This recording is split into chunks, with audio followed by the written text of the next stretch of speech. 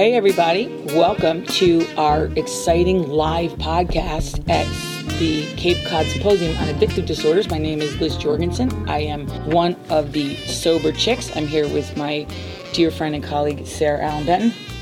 Hello and welcome, and we are really focusing our topics on caring for the caregiver, taking care of yourself and wellness, and as Liz likes to put it, taking care of ourselves, take my advice, I'm not using it.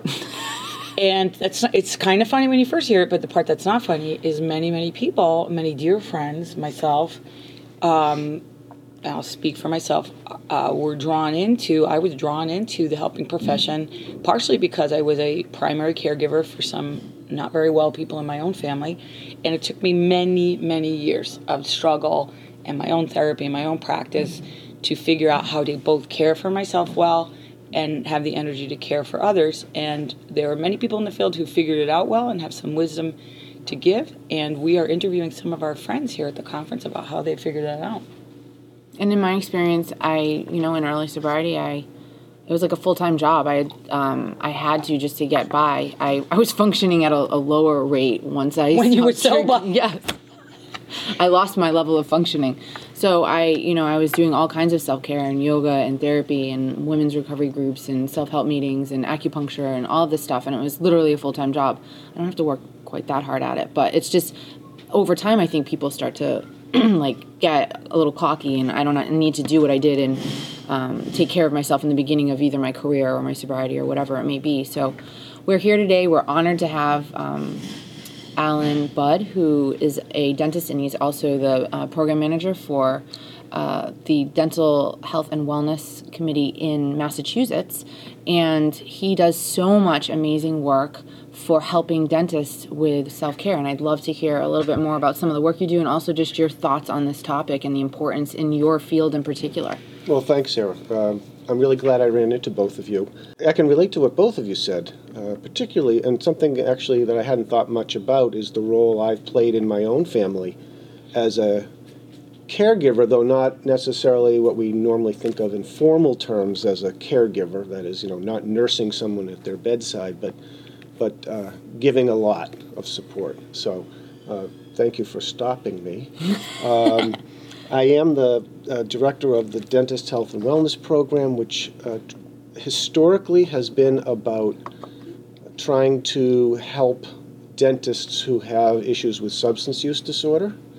And what I'm really focusing on presently is trying to identify and maybe support not only those who have already reached the pinnacle of risky use, but the high-risk population as well, which for whom this the issue of addiction really isn't on the radar screen. So right now that's the focus of my work.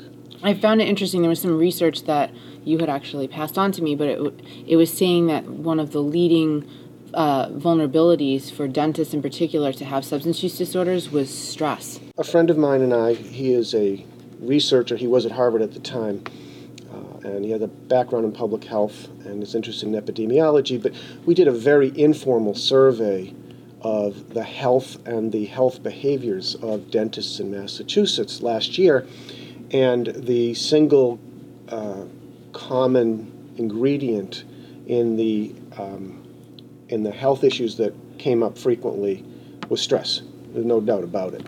One of the things we want to do with this interview is we're giving some information about risk factors for healthcare professionals and helping professionals, but also asking personal questions about how do you take care of yourself, because you're not only a dentist, you're actually, if I can say, an activist, working very hard to help other dentists and help other healthcare professionals to take care of themselves, to maybe find the risk factors, to maybe find recovery for those who've crossed over the line to addictive disorders. So if you don't mind us asking, what are your strategies for self-care, Alan?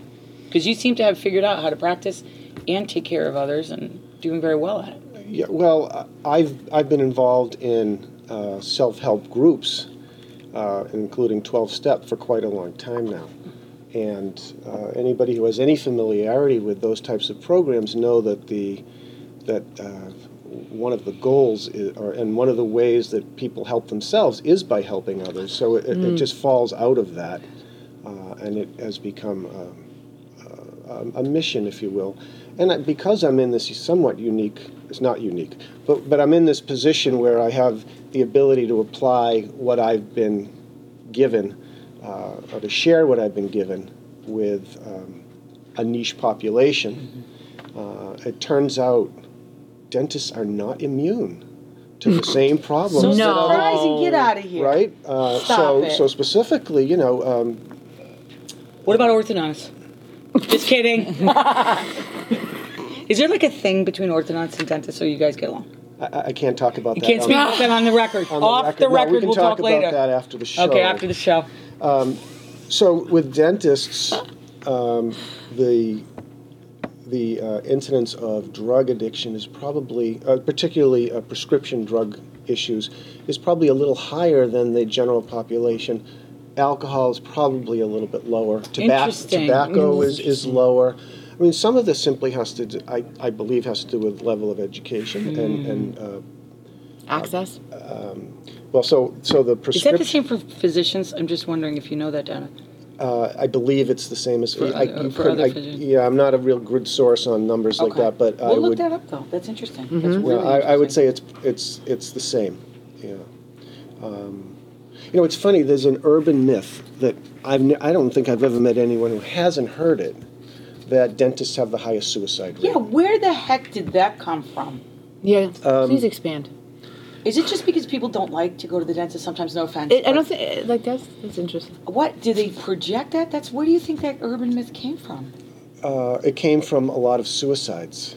Oh, So okay. it's true. Yes. So what I'm No, that's not funny. No, it's No, not funny. no. So it's not a myth. The way you said that was a little humorous, but Yeah. So it's not a myth. No, so it is a myth that dentists have the highest suicide rate. However, dentists, physicians, do have a high. I know the physician numbers. I always feel a little funny saying that dentistry is a stressful position, and then am I going to say that to people who 9/11 responders, right? Yeah, right, yeah, exactly. yeah, It doesn't really it doesn't really sound like a high stress position, and yet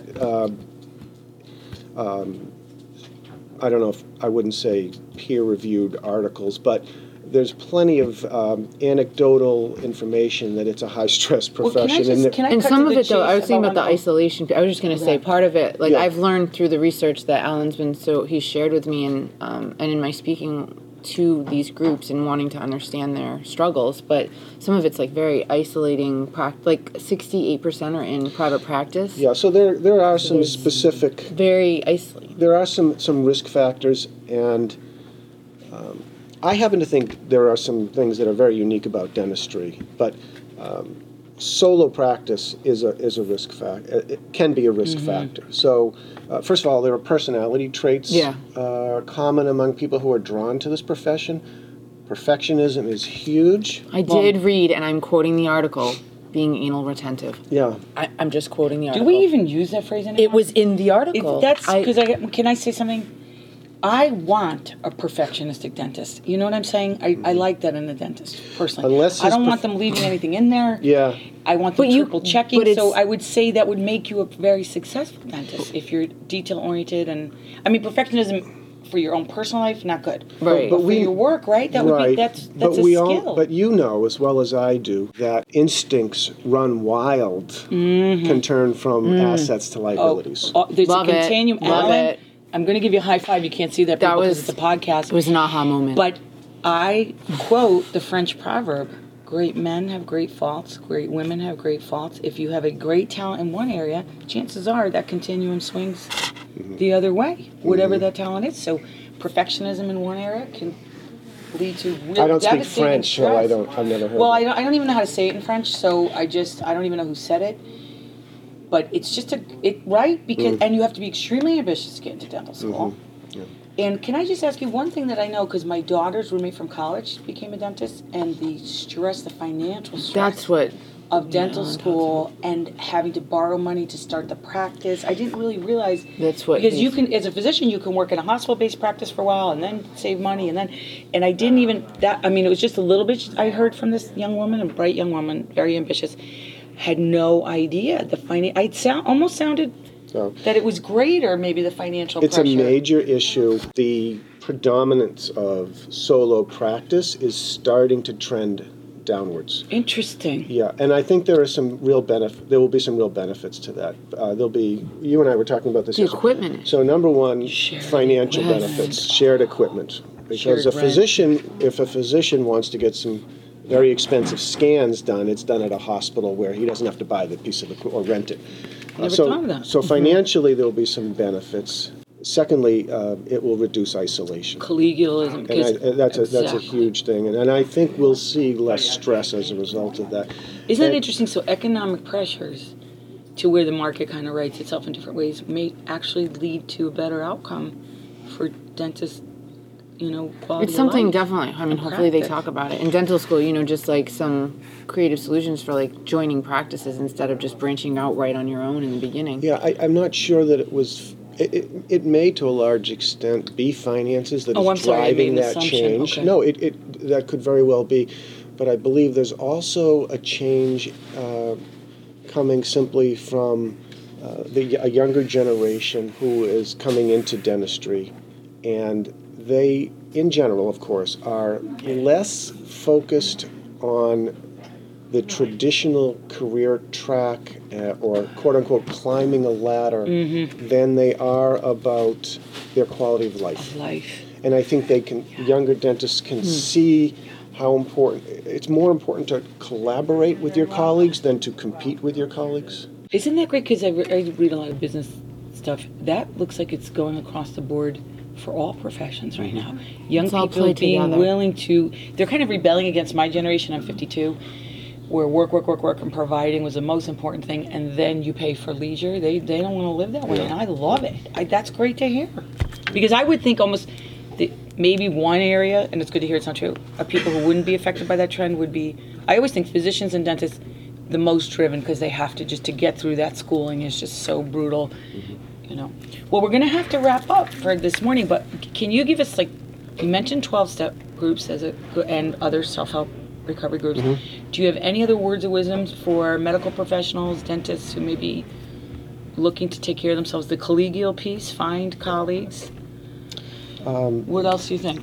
Well, again, peer support does seem to be the most important thing. Getting involved in organized dentistry is a very good way to combat isolationism, which is a word I just made up. I love that. Actually, I think that's a political word, but I'm going to use it. We're going to use it. Yeah. Right? Isn't that like a political thing? But I like it for this purpose.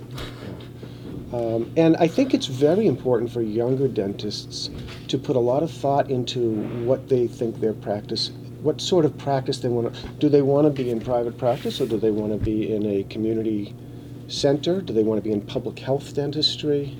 Because different personalities will thrive in different environments. That's right. It's got to be a right match. Yeah, so talking to dentists who are already wet-fingered, so as we say, dentists who have been out Love there for that. a while.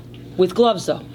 Always with gloves. Always with gloves. And by the way, we're not anal, we're oral. Oral retention. Oh, yes, of course. That's I such didn't a wanna fallacy right there. Alan, it's been great speaking to you, and we look forward to having you. Will you come back Thank as a you guest? so This is our much. first venture bringing guests on, and you're our first You're our first guest. guest. So let's see how this We're goes. sick of huh? we're sick Will of talking be. to each other. It will be a Well, I'm tough not act. sick of I'm it never yet, sick but of I you. want to talk with our friends. I know. It'll be a tough act to follow, but You good know- luck in finding something. Well, if you start at the top, then you're always aiming high, I say, Alan. So okay. thank you very much, Dr. Alan Budd, for joining us. You're welcome. And giving us some wisdom for healthcare Yeah. professionals.